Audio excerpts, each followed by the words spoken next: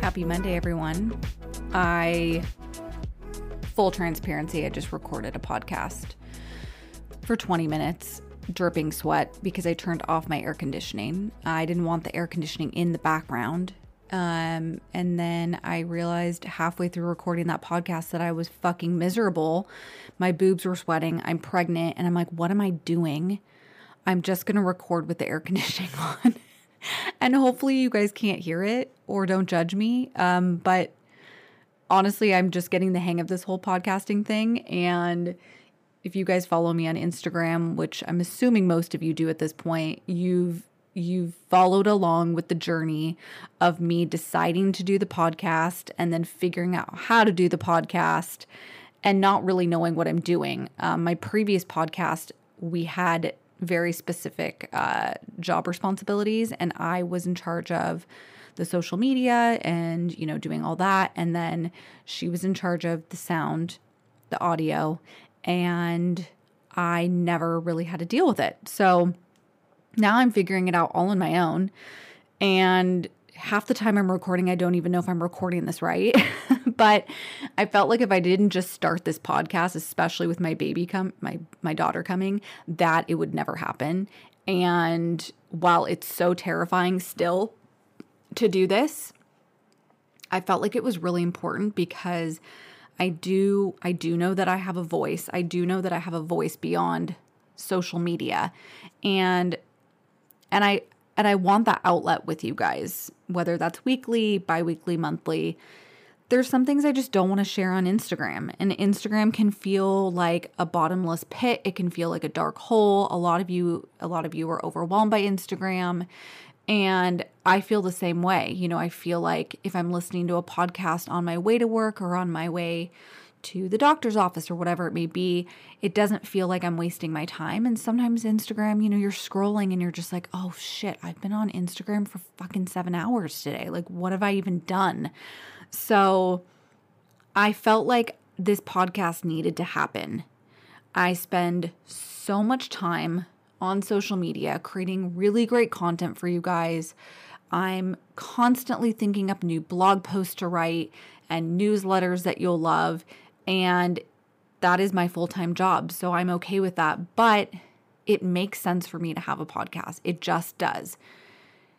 So if you're out there and you're thinking, well, I want my own podcast, really think about it before you start. Because honestly, my last podcast ended, I guess it ended at the beginning of the year, and it's now July. And so I really took that 6 months to think, okay, do I actually want a podcast? Do I think that I want one? Do I want one because everyone else has one? And I realized, no, I had a podcast before people started doing these beauty business podcasts, truthfully. I have no shame, and I will say that. We had started our podcast, in 2000, I think it was 17, 18, and now there's just beauty business podcasts on every freaking corner, and that's totally okay. But I've had this platform for so long. Again, I work so hard on my content and making sure that it's content that you guys enjoy and you guys want a podcast. So I'm here. I don't know what the hell I'm doing, but I'm excited because I have so much more to share, and I cut myself off on social media for a few reasons. One being, it just feels invasive. There's things that I just don't feel comfortable sharing through video on Instagram. Two, my friends and family are on there. My fiance luckily doesn't have Instagram, so he doesn't even know what I do on mine, which I think is like one of the best things about our relationship. But I just don't need to share things that my friends and family could so easily scroll through and see. I'm also not very aware that I'm not an influencer. I don't consider myself an influencer. When I got onto social media way back in the day, for one, there was no social media like this. There were no podcasts. Two, there weren't Instagram stories where you could give the details of your daily life. People were not documenting their lives like Instagram is today. And even when it started popping out all these features, even when I can't even remember when Instagram stories became a thing, but I was still just using it for selling products. I don't even think you guys really saw me on my Instagram very often as me. It was mostly just pictures of the t-shirts I was selling. And then I'd say around 2017, 18, I think it was 2017, was when someone told me, Kim, the owner of Borboleta, told me, she's like, you really need to show your face more on your social media. People need to know who you are, because right now it was Lash Love Apparel at the time. So I thought, okay, maybe I should. So I started doing, more professional photo shoots, and I started sharing more about my business and how I built it and how I had no idea what I was doing. I think that was relatable because most of you listening have no clue what you're doing too. And I actually posted something on Instagram last week, like a funny reel, that was basically like, is anyone supposed to know what they're doing? Okay, cool. Just wanted to check. And that's how I feel every day. So that was my first funny reel that I've ever done. I've wanted to do more, but truthfully, they're so time consuming that I just couldn't even, I can't go there. But I did do that one, and I got a good laugh out of it, or I thought it was funny. But so once I started sharing more about how I was doing things, why I was doing things, that's when my business really shifted, and people were like, oh, wow, she's a human. She's a girl. She's my age. She also does lashes and skincare, and wow, she's built this online business. And I think it's something that people could really connect to, and that people were looking for at the time. But I never wanted to share my personal life. I just wanted to, I was just sharing business tips and, being in my treatment room. And then, over the years, I guess it's just evolved more into me sharing a little bit more personal, but I still won't fully go there. Could I be way more transparent and open and share much more of my life? Absolutely. There's a lot of influencers that I see out there that do that. And part of me is like, I know I could do that. And I know that you guys would be really interested in it. I do know that, but I'm not willing to go there with my business. That's not what I want to be known for. That's not what I want to use my platform for. I even struggle sometimes when people are like, what shoes are you wearing? Can you link them? And because that's not what my platform is for. It was really for sharing my experiences of being, of taking clients, of dealing with no-shows, of dealing with customer service issues, of dealing with like shipping and what I do at my office. And then it just kind of spiraled, and people wanted to know what I was wearing and what I was eating. And it's been kind of a struggle for me, because the days that I don't share that stuff, I feel like I'm not doing enough, when actually I'm really, really busy. But again, the point of my platform is to share content that will help you with your business, relatable stories. I know I'm not in my treatment room with you guys, and that honestly has been a major insecurity of mine over the past year as my business has shifted, is that I'm not taking clients. And so truthfully, one of my fears has been, okay, can they relate to me still? Like, do they feel connected to me still? And I think that is just my own insecurity, because you guys are actually so great about reassuring me of like, telling me how helpful my tips are, how helpful my blog is, what I share. And so I think it's just something I need to get over, is that what I'm doing is enough. But I do have those days where I'm like, fuck, if I was in my treatment room, I'd have a lot more to share. And it's just the reality that my business has changed. There's nothing I can do about it. I will probably never go back to taking clients, not because I don't want to. I actually really, really miss it. But, I hurt my neck last year, and it's just not worth it to me for health reasons. And I also love that I get to do things like this, and I get to help you guys more, and that I get to offer my online coaching, which is something I never would have had time for if I was still taking lash clients. So I get to take clients just in a different way. And I actually find coaching you and talking to you for an hour and helping you with your social media or your website, I find that so much more fulfilling than what I was doing before. That's not to knock what I was doing before, but I just think I'm meant to be where I am right now. So On that note, I have to say, I went to Whole Foods earlier and I got a green juice. I got kale, apple, celery, cucumber, lemon, and 3 old dudes, like one of them like beelined it from out of nowhere to ask me when my due date was. And then the other one was like, you're glowing, you look so great, good for you. And I thought like, it's going to suck not being pregnant. People are so nice to you when you're pregnant. I've also heard once you become a mom and you have the kids, people don't give a shit about you. And there's probably some truth behind that. But I will say that it's just a new experience for me. And I'm sure if anyone out there has been pregnant or is pregnant, if you're not, I'm sorry, this is boring. I will cut it short. But when you're in your 20s, I used to work in nightclubs. I used to get hit on a lot. And that was a different kind of attention. But carrying a child and ordering a green juice when it's the day after 4th of July and really I should be waking up drinking mimosas, and having someone applaud you and tell you that you're like doing so great and you're going to love having a baby and you're glowing, that's just like another level of flattery that I've never experienced before. So I'm going to be really sad when it's over. I'm sipping my green juice, sorry. Okay. I felt like today I wanted to share about how I went from being an esthetician to then all of a sudden deciding, okay, I want to create my own products. Because when I decided this was not a trendy thing. This was before creating your own products was a thing. I don't say that in a negative way. I'm just being honest. Like back then, and that totally ages me. I'm 36. I'm very young. But back then, creating your own products was not what it is now. I feel like everyone now is so rushed to have their own product line, to, sell their own retail, and it's just not what it was before. So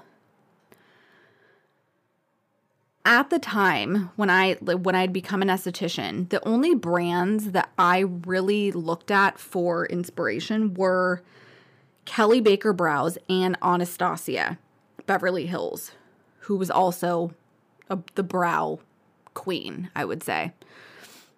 Those were really the only 2 options for me at that point. I went to esthetician school because I was really, really, really into eyebrows. I think because I always had great eyebrows and then I plucked the shit out of them in high school and they basically disappeared. I actually shared a photo on Instagram the other day of my high school senior picture and I'm not kidding you. They were pencil thin. Like, I don't know how they grew back, but they grew back. And then I just got really, really into brows. So those were the 2 women that I looked towards for inspiration. At the time, I hadn't even tapped into the lash industry yet, but I saw what Kelly Baker was doing and what she had created. And I definitely took a lot of inspiration from her brand when I decided that I wanted to create my own. She was and is a beauty professional who created her own line of products and was also the face of her business. And I found that so fascinating because that wasn't really being done back then. And I feel like now it's all over the place. But I just specifically remember loving Kelly Baker's the style. I loved that she had the products. I loved that she was the face of her brand. She seemed very relatable. She was young. And she still did brows. She offered training, but she was still in there doing brows. Again, relatable. Really, really loved that about her. So I just felt very connected to what she was doing. Also, I have to say, shout out to Kelly Baker because I've actually gotten to chat with her in my DMs a lot, which is a pinch me moment. And I've been to her salon in Santa Monica. It's beautiful. She's also shared a couple of my teas on her Instagram, which I thought was very, very cool. And I'm hoping I can get her on this podcast. I've DM'd her about it and she's been totally down. So it's just a matter of me organizing it. But she is very cool. She's relatable and she's just like me. And what I mean by that is She's someone you would just want to hang out with. When you look at her stories, when you follow her journey, it doesn't feel unattainable, right? You know how when you watch certain people and you're like, I could never do that. For one, I don't have the money. Two, I don't have the team. I don't have the backing that that person does. And there's something about that person that just doesn't feel relatable. I know that I'm always looking for inspiration with people that I feel like are on my same level, and maybe they're also above me, but that I know that I could get there. It doesn't feel good to follow someone that's like living in a mansion in Malibu, because that's just not me and probably never will be. And I don't really necessarily want it to be. Okay, yes, I would take a mansion in Malibu, but you know what I'm saying? Like, I think why a lot of you guys listen to me, and well, for one, I think I'm not annoying, but is because I'm relatable, and I've always wanted to be relatable. I don't live a lavish life. My office, honestly, I wish it was in a better location. I am redecorating it all the time because I'm never happy with it. I don't live in a mansion. I'm not a millionaire. I'm just a normal chick trying to figure it out, and I think that's relatable. And so that's why I liked Kelly Baker back in the day. But okay, I'm getting off track. So if you have not been caught up, go listen to the previous episode, okay, before you even get into this episode, because it kind of goes in order. So we're at the stage in my career. I was barely an esthetician, but I've been working at Burke Williams now for a good 6 months. And again, go back to my old podcast episode because you'll understand what I'm talking about. So I've graduated. I've made all these moves in my life. I'm in this weird place in my life. And I'm like, if I can just get a job at Burke Williams, everything's going to be great. It's my dream job. Okay. I can already feel my hands and wrists completely breaking down 6 months into working at Burke Williams. Like literally at the beginning stages of my career. I'm so excited about being an esthetician. And then now I'm working at this place where I'm having to ice my wrists every single day, which I thought was asinine. I mean, I get it now. I get the self-care, taking care of your body, but they were working us so hard. They had ice buckets in the back, obviously for us to take care of our hands and our wrists. And I appreciate that. But we were taking, oh my gosh, I think I was taking 6 facial clients a day, and they had a mandatory, I say mandatories because they would have, secret shopper type people come in. And if you did not do this part of the facial, like you'd basically get fired. But it was a 20-minute neck and shoulder and foot massage. And you had to do it. And it was 20 minutes. It's basically like half the facial, okay? Also, I didn't go to school for massage therapy, so wasn't prepared for this. My body wasn't prepared for this. And I get it. They're like, you don't want to use your hands. You want to use your body. And they're trying to share all these techniques. But again, I'm not a massage therapist. So I'm in there. My hands are breaking down. I feel so much pain that I already don't know how to keep going like this. Maybe carpal tunnel runs in my family. Maybe my wrists were already weak. I don't really know. But I was working 4 days a week. I was taking 5 to 6 clients a day, and I would get a 30-minute break. I'd have to do that 20-minute massage on every client. And I was doing the icing that I was supposed to, but my body was already breaking down. And I was 27. So I pretty quickly was like, okay, wow, maybe I can't do this. I remember telling them, that I was having a lot of pain, and the option, of course, was, okay, well, you keep working or you apply for disability, meaning you don't make shit. So I just kept working through it. I didn't really have any options. I got one of those machines, those like the TENS unit where you put the little pads on your wrists and it sends like the electric shock waves through it. I got that. I got wrist braces. I was icing at home. I was walking around with wrist braces. I ended up going to the doctor and he's like, yeah, you have beginning stages of carpal tunnel. Cool. Okay. So I already felt so defeated with that job, and I just knew that working that way wasn't working for me. So I have to, though, talk about why I appreciated that job, and I think it's important for anyone listening who's just starting out. And I imagine Burke Williams has changed their protocols, and this is not a shit talking on Burke Williams. I actually think what they teach you is fantastic. I think the structure of the company was great. The product knowledge, great. Retail techniques, and just the goal setting those were all things that I definitely needed before I could step out on my own. So for anyone listening who's just starting out in the industry or thinking about becoming an esthetician or a lash artist or anything in that industry, there is a ton of value that you can take from a corporate, more structured job where they have systems in place, rules to follow, and expectations from their employees that are usually pretty clear. Okay, are those corporate places perfect? No. But when you're a fresh esthetician, and I feel so passionately about this, when you're a fresh esthetician coming out of school, what you need is guidance, support, rules, techniques in your bag. You need product knowledge, and you just need practice. You need practice. And you're just not going to get that type of practice just going out on your own completely blind. I know there's that small percentage of people that are the exception to the rule, but in my opinion, what you don't need to do is to venture into the dark by yourself with no roadmap. That is just my opinion.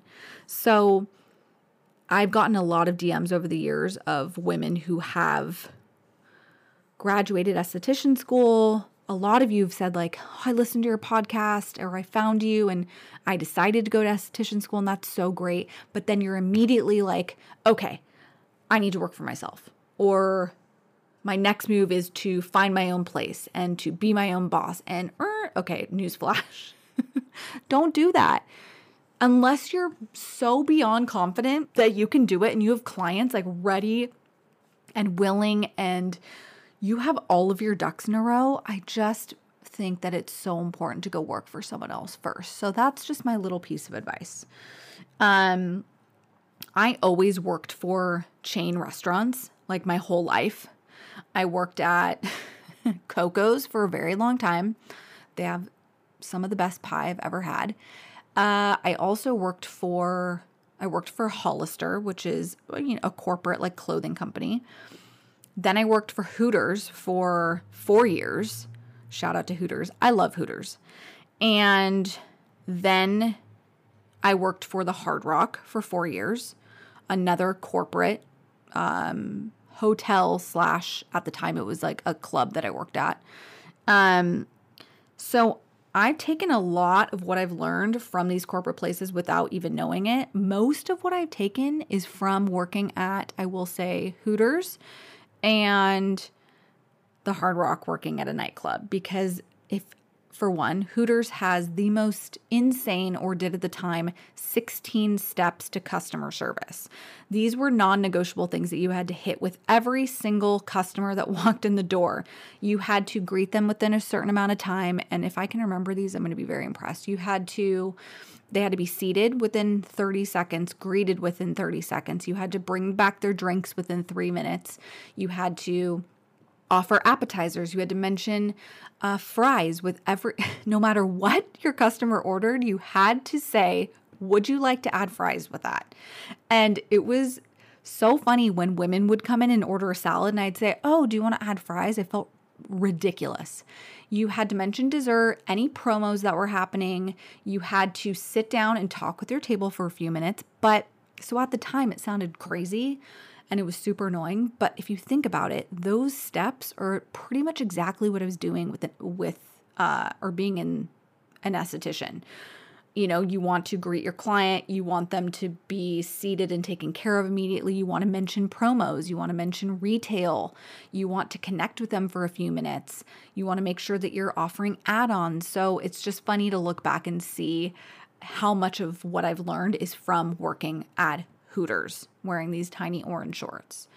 And then working at Hard Rock, if you can sell a $500 bottle of vodka to people, you should be able to sell an SPF to your client. So I really gained a lot of confidence with my retail because I worked at a nightclub and I could truthfully sell anything to anyone. So anyway, that just goes back to having those jobs that are more structured, where there's goal setting, where they're pushing you to meet, daily, weekly, monthly goals. And also maybe it's a job that you don't think has anything to do with the beauty industry. But again, I will say a lot of my job experience, I've brought into, owning my own business and working with clients. So, okay, Burke Williams, it didn't last.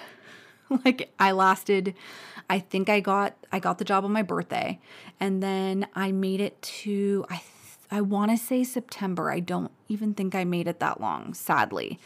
But I started at least looking for a supplemental place that I could work at because I was only working there part-time. So I thought, okay, maybe I can scale back on this, but then go find a place that's a little bit more boutique-y and maybe there's like a little bit more flexibility and freedom. So I started looking on Craigslist for other jobs in the area. And I have to say, like, one of the main reasons I really wanted to not work there anymore was because their uniforms were so terrible. And I was so over wearing uniforms. My whole life, I've had to work uniforms for work. And I was just over it.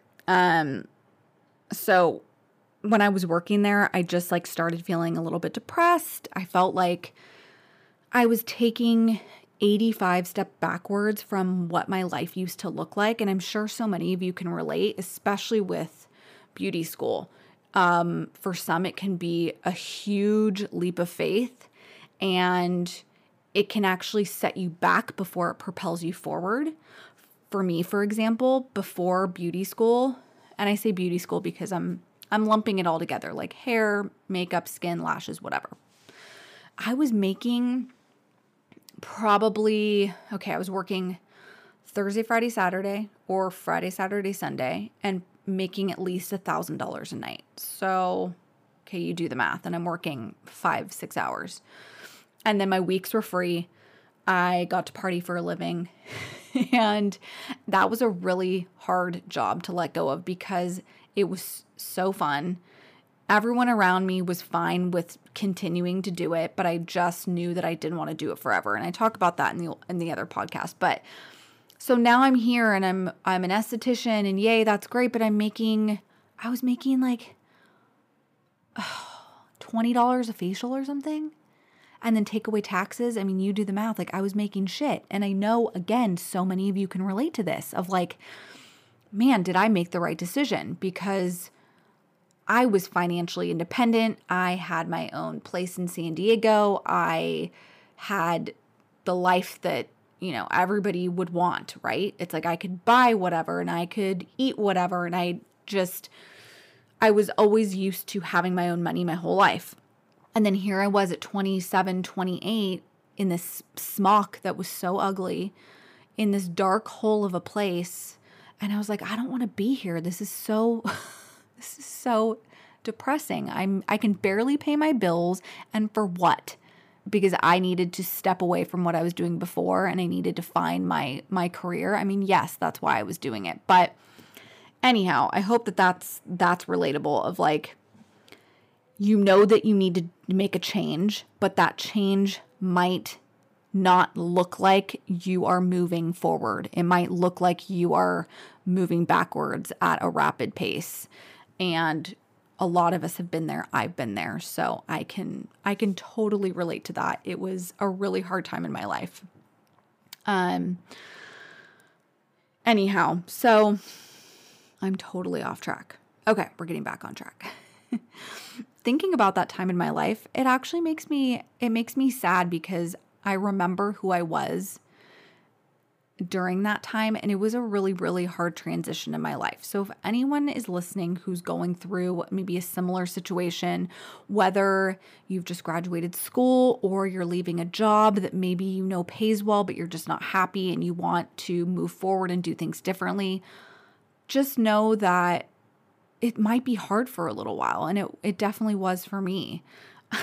I remember like sitting in the food court before work and I would want to quit every single day.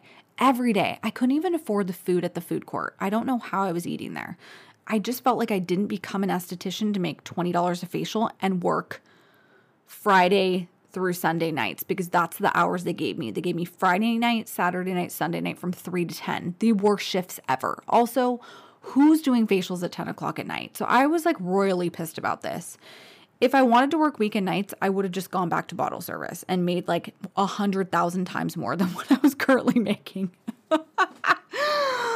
Now, looking back, I can laugh at it, but it was a really, really hard time. And it was like that for a good couple years, you know, maybe like 3 or 4 years of just weird transitions, knowing I needed to get out of a life I was living, knowing I needed to change up my job and figure out what I wanted to do. I remember hitting that like quarter life crisis at 25 and I was like, what am I doing with my life? I'm just selling vodka for a living. I need to be doing something more meaningful. So I've been through all of that. At that time, I just decided I wanted to find something else I could do part-time, like maybe at a more trendy boutique that allowed me a little bit more creative freedom, but mostly somewhere I didn't have to wear the smock. Also, side note about me, I'm closet like very vain. So I really care about what I look like, meaning what my outfits look like. It's not like I wear a lot of makeup or I'm high maintenance.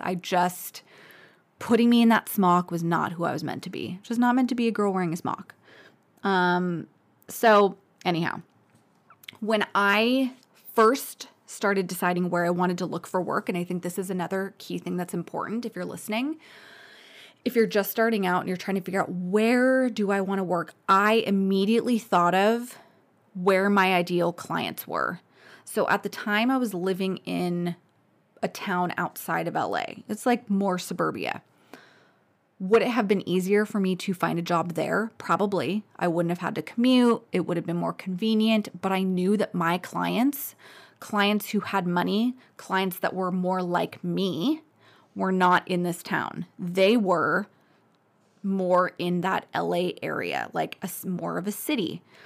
So I started looking at places that were maybe a little farther away from where I worked, but that I knew that I could build a clientele that would, I think, just make me more successful, make me more money. They'd be able to refer people to me. So that's what I was immediately thinking of is, okay, where is my ideal client?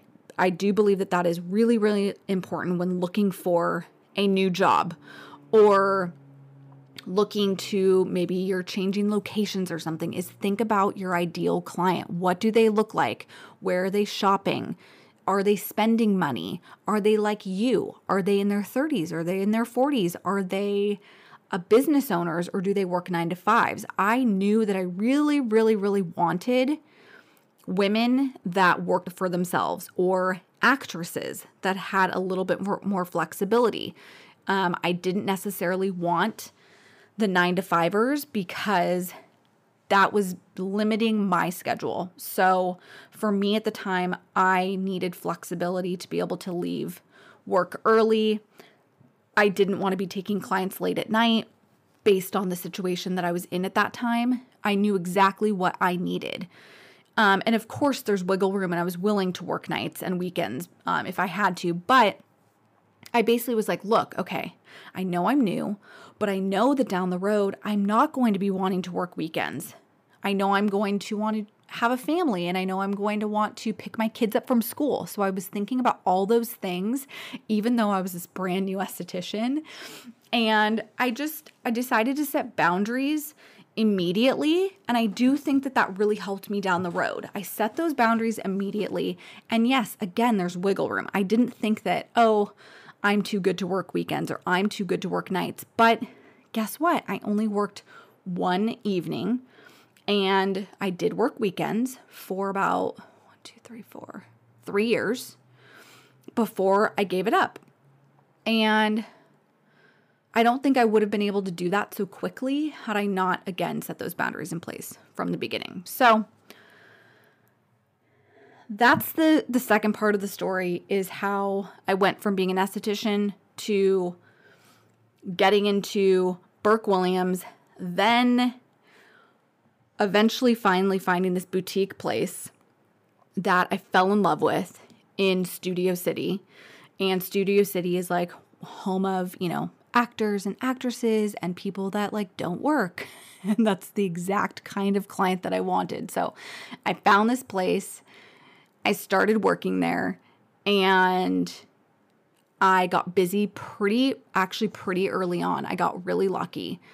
And I was renting a room part-time, but then also taking clients to offset my rent. So I wasn't having to pay like the full rent. I was cleaning the studio, and I was doing, like answering the phones. And so that's another tip, is if you're looking for a job, is keep your eyes open, keep your mind open, and be kind of willing to do anything. I mean, I was mopping the floors, I was sweeping the floors, I was taking out the trash, I was doing the laundry, whatever I could to get into this place, and whatever I could do to, kind of help take care of my rent there, because obviously I didn't have clientele. I was still working at Burke Williams, and I was still trying to figure everything out. But anyhow, so I'm at this place, and I'm slowly building a clientele, and it's right around the corner from CBS Studio, which is where a ton of shows are filmed. And so I was actually getting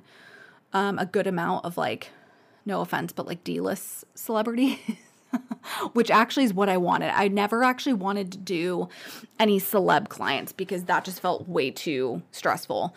But I was definitely getting a lot of actresses, models, that weren't like, they were no Jennifer Aniston, but that's okay. I got busy pretty quick there, and I feel very lucky for that. And I will say it's because of the location I was in. There's no way I would have found these people taking clients in suburbia where I was living. It just wasn't going to happen for me. Or maybe it would have happened, but it would have been a completely different type of clientele. It wasn't the clientele I wanted. So I have to say, where I was, I made sure I was in a place that had good traffic flow, that had people calling and asking for appointments, a place that was already established, and that was in a great location. Those were things that I was looking for. This is a long-winded story, but you're probably wondering, okay, at what point are you like, I want to make products? Because that's the whole point of this podcast. Bear with me. So I'm taking clients. It's been about a year, and my wrists start hurting again, and I'm feeling pretty miserable again and defeated and feeling like, I don't know how long I can do this. Like, I don't know how these estheticians are doing it. And I was really into reading books about finance and budgeting, and I was reading the 4-Hour Workweek, and I was really, really into it. And I just kept thinking, okay, what am I going to be doing when I'm 40 or 50? Am I going to be in here doing facials? Well, my wrists are crapping out on me, so probably not. At that point, I had taken a lash course and gotten really into lashing, and it felt better on my wrists, and it also was a little bit more money, and your clients, obviously we know with lashes, have to come in more often. So I was like, yes, this is my shit. So I'm doing lashes, and I just had that aha moment of going back to Kelly Baker, like, okay, Kelly Baker has her own products. Okay, what kind of products would I want to sell? Yes, I can sell other people's, but could I make something for myself that wasn't already being done? Okay, I could have made brow products, but Kelly Baker was already doing that. Anastasia Beverly Hills was already doing that. At the time, there was, like 4 major lash brands that I started looking to for inspiration. And let's see, at the time it was Borboleta, J Brand, EBL, and Sugar Lash, and then, oh my gosh, I'm blinking. There was another one. So I thought, okay, Well, I'm not passionate about lash products per se. Like, I don't see myself making lash adhesive or tweezers or anything like that because it's already been done.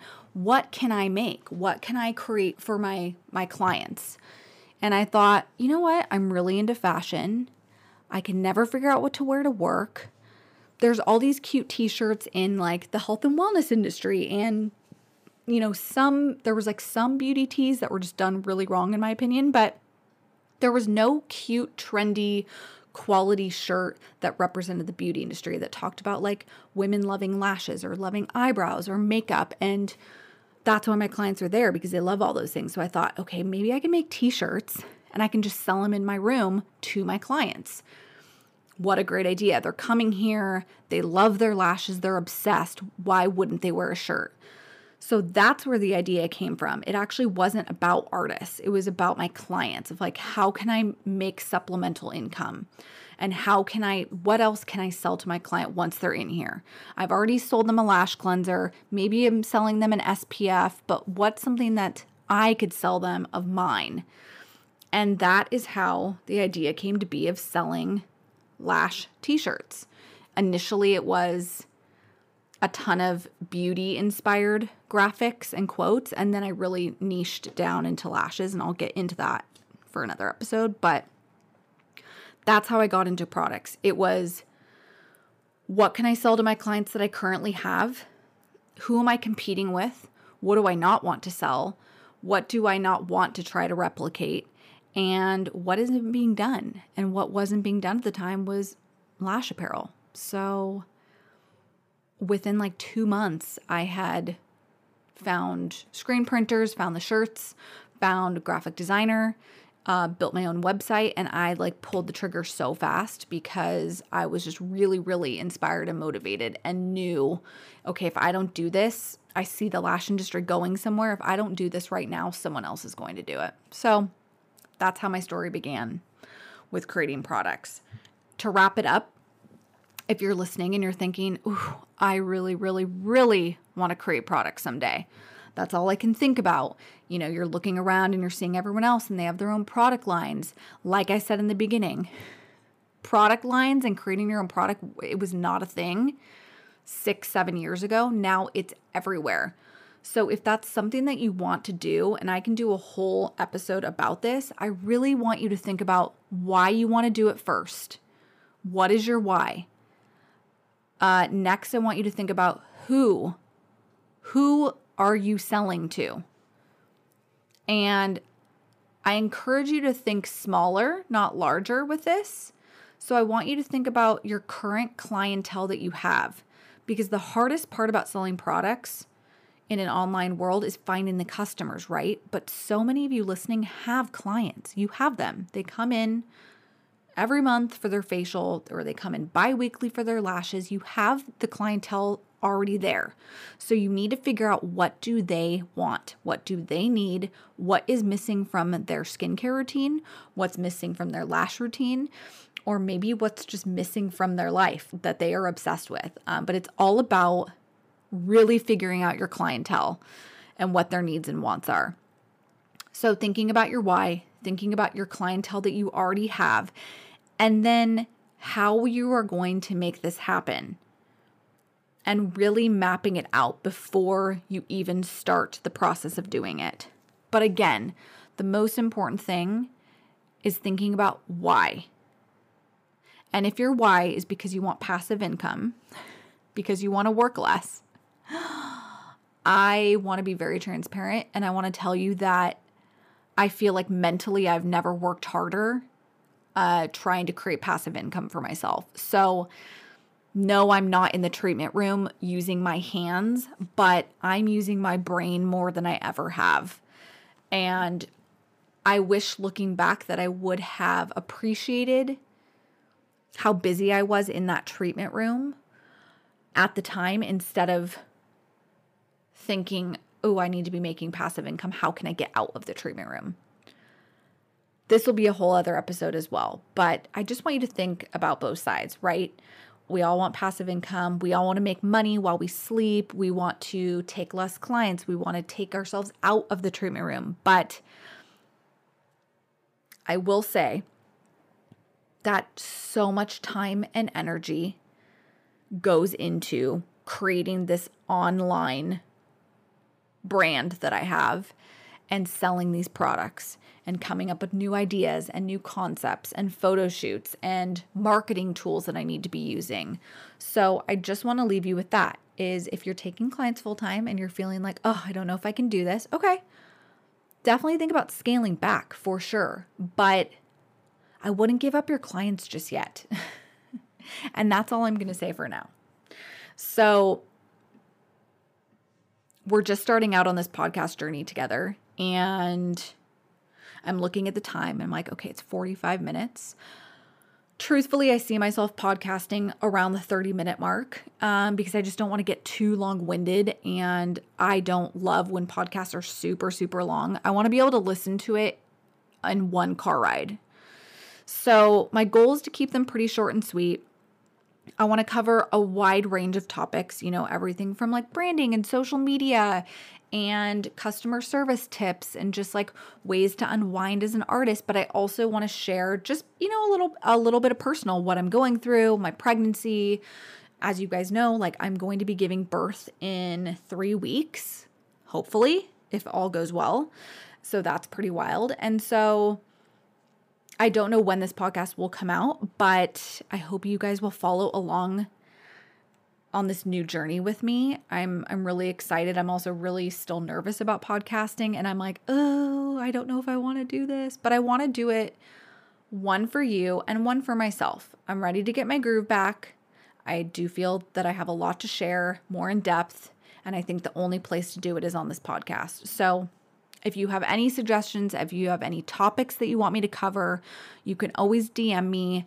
You can also always email me, Lorena, Lorena, at dearlashlove.com, and let me know what you think about an episode. Like, did it hit home? Like, I would just love to know your thoughts. And if you enjoyed the episode, definitely write me a review. Subscribe to the podcast so you get updates, and then you can also follow along on my Instagram, and it's Dear Lash Love. And then we also have a separate Instagram for just the shop. So I wanted to create that one so that it was all products, so that you never missed out on updates. I feel like my Dear Lash Love one is kind of just an array of things. It's like what I'm doing throughout the day, and I'm definitely plugging products, but it's going to be a little bit more about the podcast. And then the shop one is like all things Shop Dear Lash Love. We've got a ton of new things coming out. Again, I don't know when this episode is going to air, but you can follow along on social media, follow along on the podcast. I want to thank you for listening and for supporting me, especially over this past year and especially over the past 6 months of me not knowing if I even wanted to do this. So thank you for motivating me. I hope that I motivate you as much as you do motivate me, because I do have my days, just like I know you have your days where we're like, oh, what are we even doing this for, right? But we have each other, and that's what this platform is for. So I'll leave you with that. And I want to say I'll see you next week, but truthfully, I don't know if I will, because I don't know the schedule of this podcast, but I'll see you soon.